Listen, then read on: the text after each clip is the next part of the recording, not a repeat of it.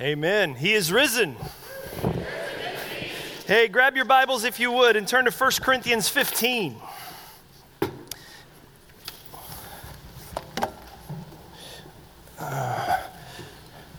1 Corinthians 15 is where we're going to be this morning. It's good to see you all here today. We are really blessed that you have chosen to join us here at Heritage this morning to reflect on what Christ has done for us, to worship, to fellowship with one another. It's a great, great day. Amen? Oh, hang on a second. I got a call. Oh, it's not important. No, hang on. Here we go. Easter selfie. Everybody wave. All right. Okay, now that that's out of the way. 1 Corinthians 15. You got to connect with the kids. You know what I mean? 1 Corinthians 15 is where we are this morning. I'm just curious, as the lights are coming up, it'll be a little harder for me to see from up here, but maybe it'll encourage you to participate a little better. If I could do a little survey really quickly. Who here would say that have the boldness, there's no shame in this, we are blessed to have you, but would anyone here be willing to say that you have been, this is either your first Easter ever or maybe up to like your fifth Easter service ever, that you are new, if you will, to this whole Easter celebration thing? How many hands would go up to say that that's me? Praise God, we're blessed to have you guys with us. Yes, amen. Now, how many people would say this is like, you're probably in the 20s somewhere? Raise your hand for Easter services. That's like 20 years of going to church on Easter Sunday. Quite a few. All right. I'm not going to single out any old people. So what I'll say, how many of us, you would say this is like 40 or beyond, just out of curiosity right here? A lot of hands up for that one too. Yeah. And I'll stop there. Yeah, it is really good to have you guys here, man. This would be my 41st Easter service that I've ever been a part of. From infancy all the way up. I was born in the Bible Belt in North Carolina. My grandfather was a Baptist minister. I'm surprised I wasn't born in the church, if you know what I'm saying. I have been at Easter services my entire life. And I grew up Baptist, Southern Baptist in Bible Belt, North Carolina. So Easter was not a day. It was a week. There were Easter events all week, which as a kid, I'm just going to be honest with you, I was a kid with a little bit of attention deficit disorder that just wasn't diagnosed yet, who loved to be outdoors or playing sports. So that was a rough week for me. So it would start Wednesday night service. We had Wednesday night service every week, obviously, just like we do here. Wednesday nights, 7 o'clock, free plug. Then on Thursday nights, we had Maundy Thursday services. How many people remember Maundy Thursday services in here? There you go. Some denominational folks here that remember some of that. That was a meeting that we would have on Thursday nights there at the church that would kind of commemorate the Last Supper. We would have communion. It was a really somber kind of service. And then, of course, you would move to Friday. And Friday, you had Good Friday service at night, which we had here. Just a great time we had together this year of just somber reflection on what Jesus Christ did for us. It's an important reminder. It doesn't just remind us what Jesus did for us, but it reminds us of the grave end of sin and the true harmful effect, that the Bible is true when it says the wages of sin is death, and we see it clearly in what occurred to our Savior, Jesus Christ. So we had that on Friday night. Now, there wasn't a formal service on Saturday, but Sunday we made up for it because we had two. So we had the Easter service, the sunrise service early in the morning. Can I get an amen for a sunrise service, crowd? Yeah? Well, you should get excited about it because I've already been talking with some local pastors. We're talking about doing a valley-wide one next year, so plan ahead, right? But so we had Easter sunrise service, which was like 6:30, 7 o'clock in the morning, drag you out of bed, get into your Sunday finest, and then we'd have that, and then we would usually go get a donut or a fritter or something, and then we make our way over to church, and we had the regular old church service. But then, family, Southern Baptist, that whole Bible Belt thing, then we'd go to grandma's house and do the Easter egg hunt and do the ham and all that stuff. And then we would leave that one and go to the other grandma's house on the other side of town. It was an exhausting week, right? But the hardest part for me, the most difficult part for me throughout that whole week was in the day that we didn't have service, because that was the day we went Easter clothing shopping. Let me tell you, in the Southern Baptist Church, it is a sin to go to church wearing something that you've ever worn anywhere before. You had to go get something brand new. And look, man, I was a child of the 80s. Like, we rocked pastel. We had like the white jackets and the pastel colors, and then we had like the penny loafers, your little Miami Vice action going on with the Sebagos. Some of you guys are wearing them today. You don't have to identify yourself. I'm kind of making fun of them. And we had the knit ties that were cut off at the bottom. You guys remember those? Like, we had all that stuff, man. But what was so, as a kid, going with my younger sister, my mom taking us from store to store to store to buy these clothings, it was like a special blend of torture. I mean, not only did I not want to wear them myself, the last place I wanted to be was hanging out around the dressing rooms waiting for my sister to come out in an endless supply of Easter dresses while my mom's checking all these things out and going, honey, do you like this suit? I don't like any suit, Mom. Why are we here? But here's something that sort of happened to me over the years that I didn't discover until much later in life. That Easter began to be a little more identified in my mindset by some of the hassles that were associated with it. Some of the traditions. We do it. Why? Well, because we always do it. It's going to be a long day. We're going to go to all these other places. We got an early morning service. That's going to be tired. Thursday night, not going to get to watch Cosby Show this week. Got to go to the Monday, Thursday. And we didn't have DVR at the time. That was a big deal. I just somehow subtly, as I was growing, began to associate Easter as almost the hassles and the difficulties that come with a holiday season. I think if some of us were honest, we'd at least admit that there have been times in our life where those sorts of things can happen. We look at Easter as the things that we have to get done in preparation for the service, or maybe the extra work that's done that day, or the extra volunteering, or the family visits, whatever it is. And I'm going to let you guys in on a little trade secret here. I don't know that every pastor you talk to is going to admit to it, but I'll tell you a little secret. From the pastors that I've talked to and from my own experience and discussing with them, this same attitude has a tendency to permeate the pastoral ministry as well. Because this is the service that we put the most planning to year in and out. This is the service that you expect the most people. This is the service where you get the most pressure. We have people all the time. Someone did it to me this morning. I told them, awesome, you just validated my analogy.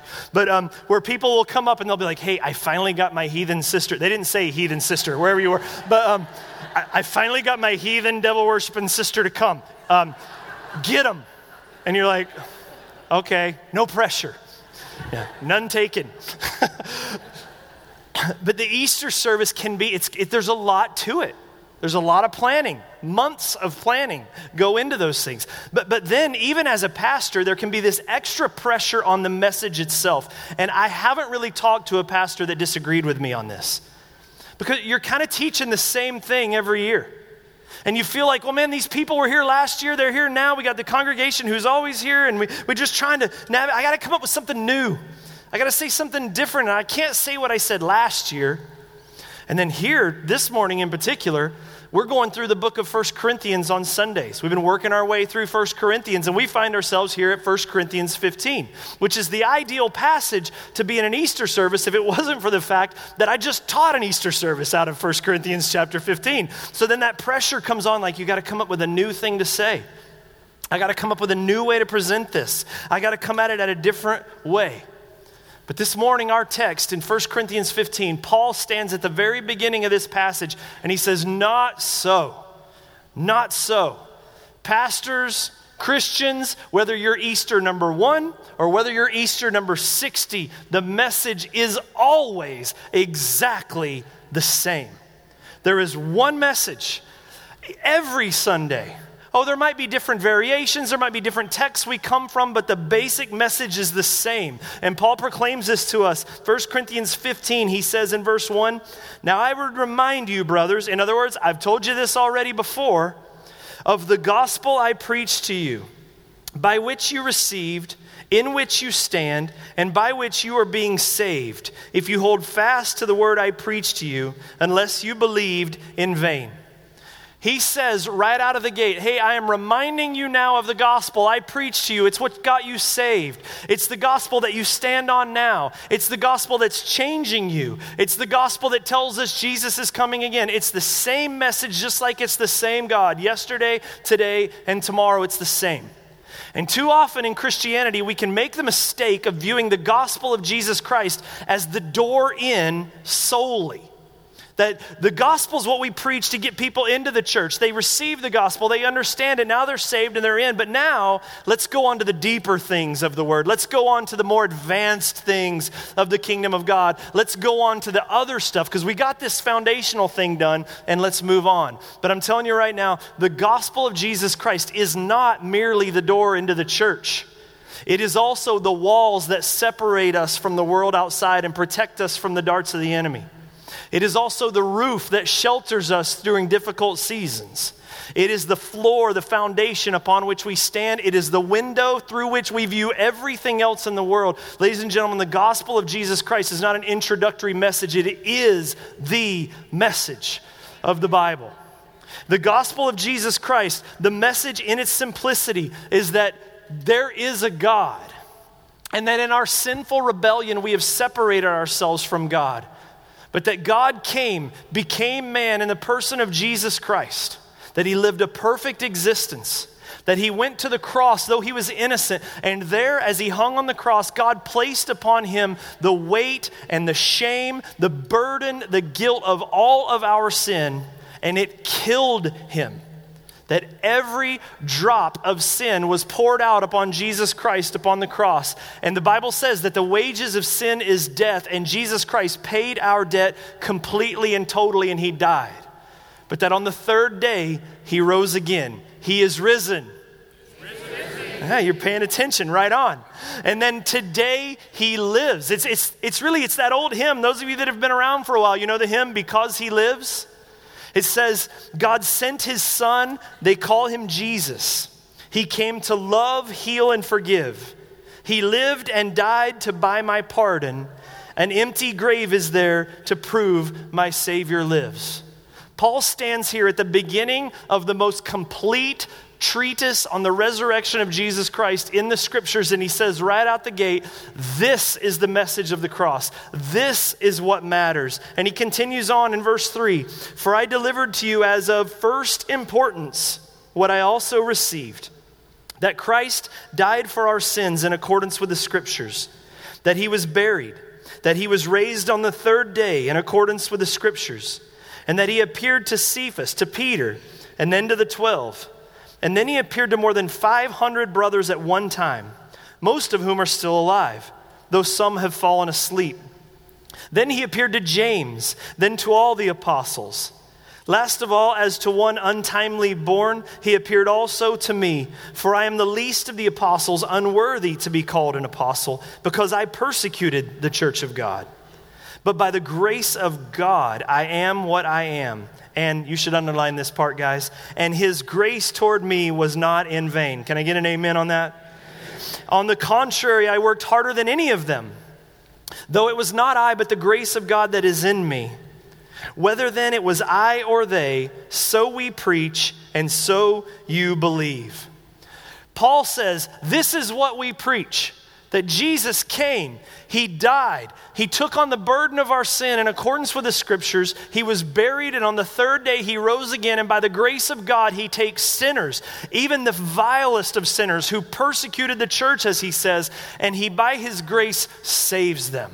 That is the Easter message. That'll be next Sunday's message. That should be every Sunday's message. Amen? But now there's something in here, though, that I would like to bring our attention to that might be an extra source of encouragement and an extra reminder to us that I was very much blessed by as I looked into these things myself. See, several times in this passage, Paul points out that he's a preacher. He says, I preached this message to you. This is the message we preach. In verse 14, he'll say, if Christ is still dead, our preaching is in vain. He says, this is who I am. I'm a preacher. And so preaching, we should understand, was a little bit different in first century Greece compared to here in America today. In our day, we view preaching as, well, this. We come to a church service, everybody gets together, the Bible is opened, and someone preaches a sermon and delivers a sermon to you. That's what we view preaching as. But in first century Greece, that's not the case. Preaching was not just some church thing. Preaching was associated actually with the news, with the media. See, the word that Paul uses there when he says to preach, it's the word evangelizo. It means to proclaim, to herald. When he says preaching, it's the word kyrigma. And that word in particular means proclamation. It's a declaration. It's a report of something. And so when Paul says, I'm a preacher, he's saying one who declares.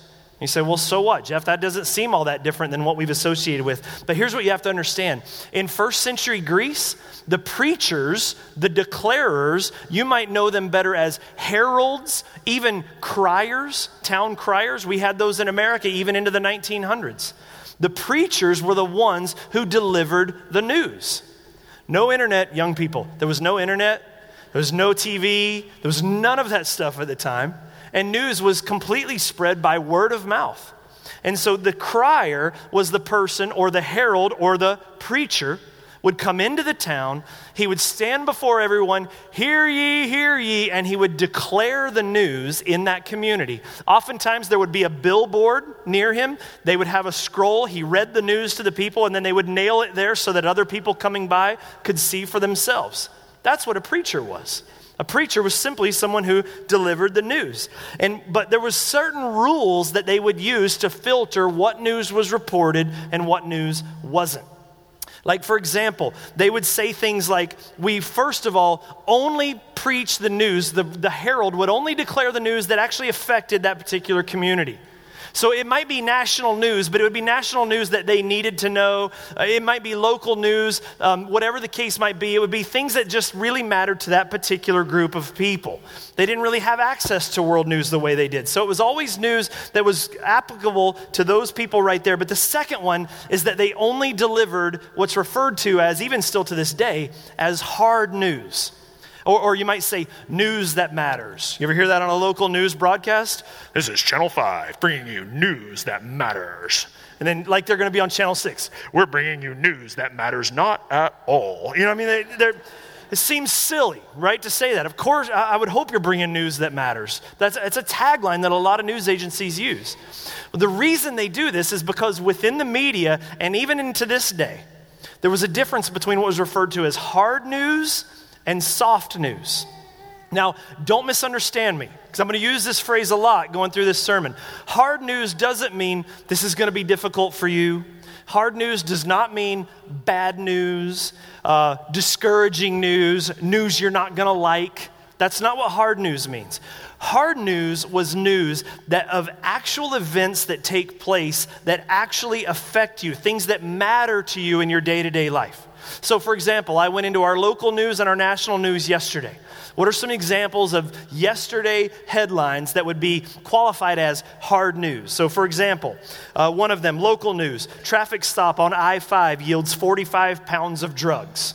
That's an event that happened. Local law enforcement was a part of it. It was something that tangibly took place in our community that could affect you to some degree or another. Stuff that they feel like you need to know what's going on in your community. That's hard news. Also, fleeing Central Point man, hit by car, bit by dog, then thrown in jail. That's a full day right there. That's hard news on a lot of levels, right? But that's what that is, something that took place. My dad's doing better though, don't worry about it. Number 3, wildfires in the West are increasing. Well, hey, we know from the last couple of years, right, that wildfires and the smoke and the things in the valley, this affects us. This is information that we want to know about. That's hard news. Finally, wanted felons escape by crossing state lines. That's important news to alert people to events that are going on in their community that could affect their life. That's what hard news is, things you need to know. You may even need to adjust your life or your routines based on hard news. Now, soft news is a little bit differently. Soft news is stuff that might be of benefit, things that you might like to know, but there's no real necessary thing. It's not necessarily an event. It's not necessarily something that's going to change or affect your life necessarily in any real way, especially not in that moment. Soft news, let's use yesterday's headlines for example. Soft news, couple married for 70 years dies 15 hours apart. 1, 2, 3, aww. That's soft news. It's touching. You might gain something from it about your own marriage and all those things, but you don't have to know that. Other things might be, number 2, the 10 worst states for retirement. So there's a news article detailing here are the 10 worst states in the country for you to retire in. Oregon didn't make the list. Props to us. Number 3, Gwen Stefani rumored to replace Christina Aguilera on The Voice. Some of you are like, no, wait, that's a gray area, that one. Like, we need to know that. Nah, I'm still going to call that soft news. Number 4, White House ignores petition to have Justin Bieber deported. I'm changing my mind on that one. I think that's hard news. In fact, we have some petitions that we're going to ask you to sign on the way back out. Biebs has got to go. Now listen, so you see the difference. There's a difference between hard news and soft news. And the heralds of those days, the people that proclaimed messages, only proclaimed hard news. They didn't come into the town, hear ye, hear ye. Here's how to get rid of fat and keep it off. And then declare those sorts of things. It wasn't lifestyle. It wasn't opinion. It wasn't entertainment news. It was things they needed to know. Hear ye, the Romans are raising our taxes. Hear ye, our city is under siege. That was the information that criers, heralders, or preachers would bring to the community that they were in. Well, there's soft and hard news also in, this is the message of Corinthians, by the way. This is the message Paul brings. He says, I'm a preacher. I'm a herald. I bring the hard news also. That's my job, to stand before you and declare, hear ye. God has come. He has died for your sins, and he has been resurrected. He is alive. And that's the message that Paul proclaims. Now you would say, well, I think we should take a message like that and push that more into the religion section. They really could go either way. But the sad reality is that we can have soft news versus hard news even within religion, even within our churches. So for example, every other religion that you look into brings you nothing but soft news. Consider it. If you look into Buddhism, if you look into Mormonism, if you look into Islam, any of the other faiths that you look into, they're built on principles. They're built on philosophies, information that you need. Here's how you achieve enlightenment. Here's how you achieve peace. Here's how you can achieve approval with God or whatever it might be. It's not based on a hard news event that you have to be aware of. They're based on philosophies. But the sad thing is that in many places in Christianity, we've actually reduced Christianity into a soft news event as well. It happens all the time. We can reduce Christianity down into a set of messages where we say, here's how you can have a better marriage. Here's how you can have your best life now. Here's how you can have success. Here's how you can find peace with God. And it's the exact same type of message, just from a different philosophy, that you can find throughout our local news, throughout national news, in soft news sections. And even in Easter, I mean, the sad thing is even in Christianity, there will be churches in our nation today, God bless them, but they'll take the Easter service and the Easter message and boil it down into soft news. They'll boil it down into principles and say, here's the principle that applies to you on Easter. It may be dark in your life, but Sunday's coming, as the film thing said. If you came in late, you think I'm weird. If you came in early, you think I'm weird. But that can be the philosophy, right? To say, listen, life is tough. Hang in there. Be patient.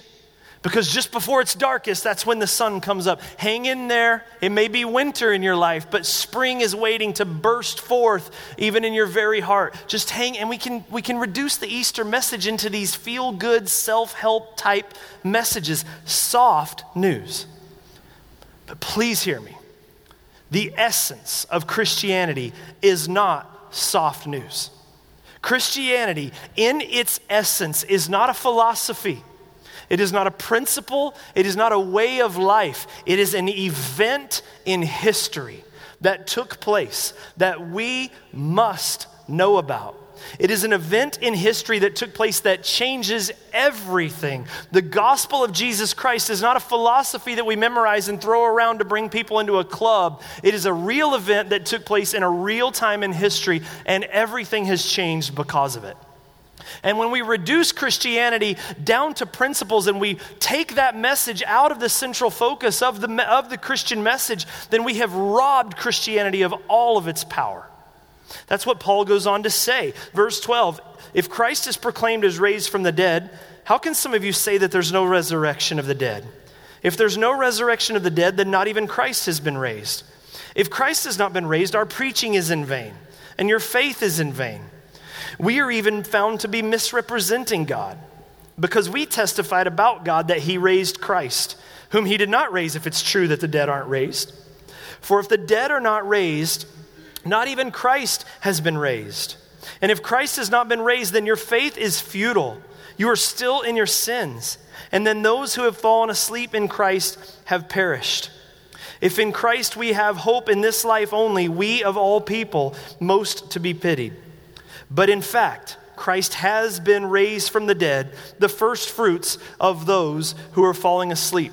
Paul says himself, look, if you take Christianity and reduce it down to some way of life or some principles, if you remove the truth of the fact that it's an actual event in history, if we neglect the resurrection ever, then we have removed the power from the very Christian message. He says, what does it matter if we say this is the right way to live? Live like this if Christ is dead. What makes us any different than anyone else? If Christ is not raised, our faith is in vain. If Christ is not raised, it doesn't matter what I preach to you, because in the end, the result is the same. If Christ is not raised, what hope do we have? If Christ is not raised, then how do we look upon those who have passed before us? How do we have hope in what our life will look like beyond? I could preach you all the here's what you should do and here's what you shouldn't do messages. We could talk about Christian philosophies. We could talk about all those things. But in the end, they still end in the same place if Christ is not raised, in the dirt. But if Christ is raised, it changes everything. Now, don't get me wrong. Encouragement is good. Philosophies, there is very much a Christian philosophy. There is a Christian way of life. We do need wisdom and understanding for how to navigate difficult seasons in life. And the Bible is replete with that. But the central message and the real only message, the core of our Christian faith, is the hard news, the truth of the event that Jesus Christ stood up, dropped those burial rags, the stone rolled away, and he walked out. Amen? It is the truth of the Christian message. That's why Paul says, for I am not ashamed of the gospel, for it is the power of God to salvation. For the Jews, the Gentiles, the entire world. Everything has changed because of this. The resurrection and the gospel of Jesus Christ is the motor by which the whole thing runs. You can have the greatest Ferrari in the world, but if you have no motor, it does you no good. It's the heartbeat. You could be incredibly physically fit with the muscle and body structure to be the fastest man on the face of the earth, but if your heart's not pumping blood, you'll go nowhere. And the core of our faith is the reality that Jesus Christ has risen. And so why are we here this morning? Man, I've been to 41 Easter services for a lot of different reasons, from tradition to have to mom and dad make me, all of those sorts of things. But the truth of the matter is, we are gathered here together, the body of Christ, together at Heritage Christian Fellowship this morning to join with the angels and with all those who testified and the preachers and heralds of old to say that Jesus Christ is risen. There you go, he's on it. He is risen indeed. Extra points for you. So, think of it, just think of it through the Bible. When Jesus Christ breaks into history and he is born that night in Bethlehem, what happens? The angels appear to the shepherds and they say what? We bring you good news. We bring you good tidings. It was the reporters right there. It was a delivery of the news. If you look at Peter, when he goes and gives the first sermon in Acts chapter 2, what does he do? He just declares the news to them. He says, you killed Jesus, but he's alive. You might want to repent. It's important. It's probably going to affect you. That's what happens. Even when the women come to the tomb on Easter morning, they're coming to mourn and to weep for their crucified Savior. And the angel's there. Why are you looking for the dead or the living among the dead? He is not here. He is risen. A few of you guys are getting it. So this is what we're here for this morning. The message of Easter Sunday is the message of the Bible, is the message of our Lord and Savior Jesus Christ. And it is this: that there is a God, and that in our sin and rebelliousness, we have separated ourselves from that God, and that the wages of that sin is death, and that unless we have a Savior, we have no hope. But we take hope because God became man. Jesus Christ, the Son of God, came, lived a perfect life, never sinned, did exactly what we could not. He went to the cross. He carried upon his shoulders the weight, the blame, the guilt of every sin, past, present, and future. He died, paying the price for that sin. But on the third day, he rose again. He appeared. I mean, this is hard news. This is what Paul is saying here in this story. He says, look, he appeared to me. He appeared to the apostles, Peter first. I mean, for goodness sakes, guys, he appeared to 500 people. Just go ask them yourselves. Most of them are still alive. He's just reporting the news. And you got to understand, even this letter was written within 20 years of Jesus walking the earth. He's saying, just go ask them. This is hard news that you need to be aware of. And that same Jesus has ascended into heaven, but he says, I will return to gather my church. I will return to gather my people. And because he lives, our preaching is not in vain. Because he lives, our faith is not in vain. Because he lives, we don't have to fear death. I mean, the hymn, because he lives, I can face tomorrow. Because he lives, all fear is gone. Because I know he holds the future, life is worth the living just because he lives. That is the Easter message. If you remember nothing else, remember, he lives. That is hard news, and that changes everything. It cannot be ignored. It changes everything that he is still alive. I'll be in Israel next month. I'll take a picture of the tomb for you, but don't expect to see a body. It's empty. He lives. So when we hear this, then comes the response. Like I said, grew up in North Carolina. One of the things that we would hear all the time is we lived in the storm alley where the tornadoes and the hurricanes would come up through the coast. And every so often, the local news, the local radio, everyone, it would just light up with reports. Hey, there's a hurricane coming. There's a hurricane coming. Prepare. That's hard news. You need to know this. This might affect you. This might affect your decisions. You need to prepare. This is real news. There's a storm coming. But what you would see is no one would just wait till they saw the storm and go, oh yeah, they were right. I should go to the grocery store and buy milk.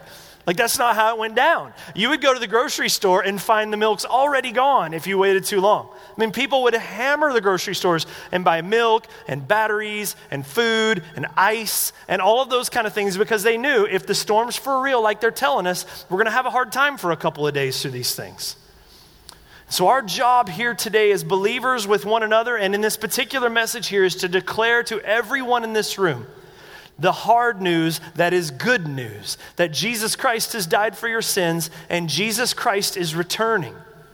And Jesus calls us to respond to the gospel. He calls us to respond by receiving him as Lord. And to receive Jesus Christ, you need only do 4 things, and they're pretty simple. Number 1, we need to understand and acknowledge our need for salvation.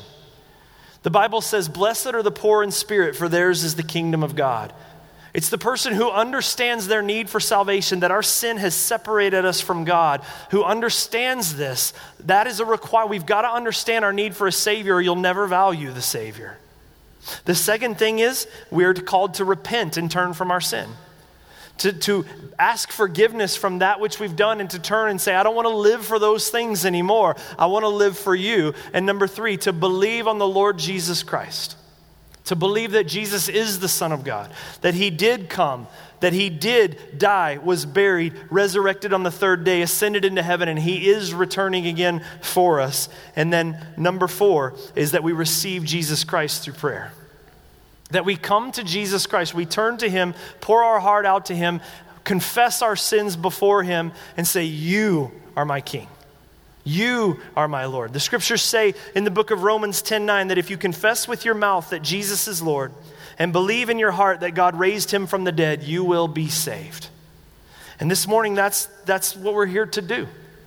And then the prescribed step after that for every believer is baptism. That at that moment, when you have given your heart to the Lord, man, that God puts his Holy Spirit in you. He changes your heart, and we begin to learn. It's not an instant thing necessarily, but we begin to start walking with him and start following him. And the first step that is prescribed to all believers is that we would follow Jesus Christ into the waters of baptism. Baptism, is it ceremonially? Yeah. Is it a ceremonial practice for the church? Yes, but it's more than that. It's a sacrament that God has entrusted in the church. And it is an important step that every believer must do. The Bible says that we are baptized into Christ in baptism. Colossians says that we are buried with him in death and raised to walk in baptism. There's something supernatural and significant that is a part of baptism that identifies us and joins us with Christ in that way and baptizes us into a different degree of fellowship within the believers, body of believers. Corinthians says we are all baptized into one body. And so that's what we're here today, this morning, to do. To report to you the good news that Jesus Christ lives. That it's not fake. That we're not just following vain fables. It's not just some made up story. It is a real, tangible, significant event that changes everything for everyone. We're here to call you to repentance. To ask that you would receive Jesus Christ as your Savior, that you would follow him in obedience in baptism, and that you would join the family of Jesus Christ. Today we proclaim to you the risen Savior. So why are you here? Did you come this morning because you wanted to feel good about things, maybe hear an uplifting message? Did you come this morning because mom made you and it's Easter, it's hard to say no? Did you come this morning because you just always have, it's just part of tradition? Did you come here for soft news? Here's the steps to peace. Here's the steps to happiness. Here's how I can have a more successful business. Well, I'm offering you so much more than that this morning, because we present to you a king and a savior and a friend and a new family. The next move is yours. Let's pray.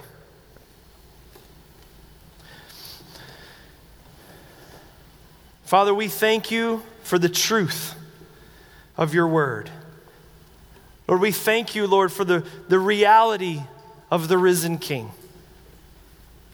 Lord, we confess and acknowledge, Lord, our need for a Savior. For Lord, we are all, everyone in this room has fallen short of your glory, and we need your help. But Lord, we know, according to your scriptures and the testimony of your Spirit in our lives, that you are real, and that you sent your Son to die on the cross for our sins. Lord, we understand that you lived the perfect life that we never could, that you paid a price we could never pay. Lord, we know that you carried our sin and shame on the cross. Our rebelliousness, our unforgiveness, our pride, our lust, our anger, our hatred, our self-worship. Lord, you paid the price for all of that upon the cross, and you carried that to the grave, but Father, you rose from the grave, and we believe that. Lord, you emerged victorious. You defeated sin and death once and for all. And Lord, we know that the resurrection proves to us that you are who you said you are, and that you grant the forgiveness to us that we so desperately need. So Lord, as people come forward to the waters for baptism this morning, as people make decisions, Lord, in light of the news that has been presented to them, I pray, God, that your Holy Spirit would move in this room. For believers that are here, who maybe this is their 50th Easter service, may they worship you with a renewed joy, being reminded of the good news of your gospel.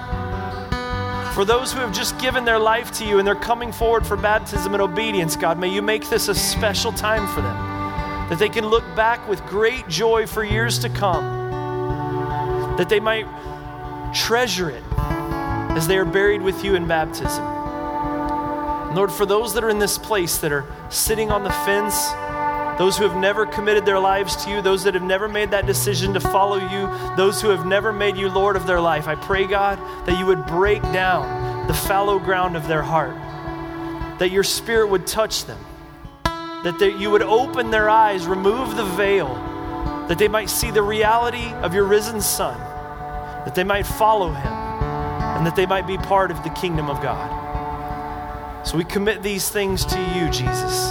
And we thank you for the salvation you offer in Jesus' name. Amen. At this moment, those who are here to be baptized and those who are here would like to speak to someone, to pray, to receive Jesus Christ and to follow him into the waters of baptism, we invite you to stand now and join us over here at the baptismal waters. For the rest of you, pray, worship, and glory in the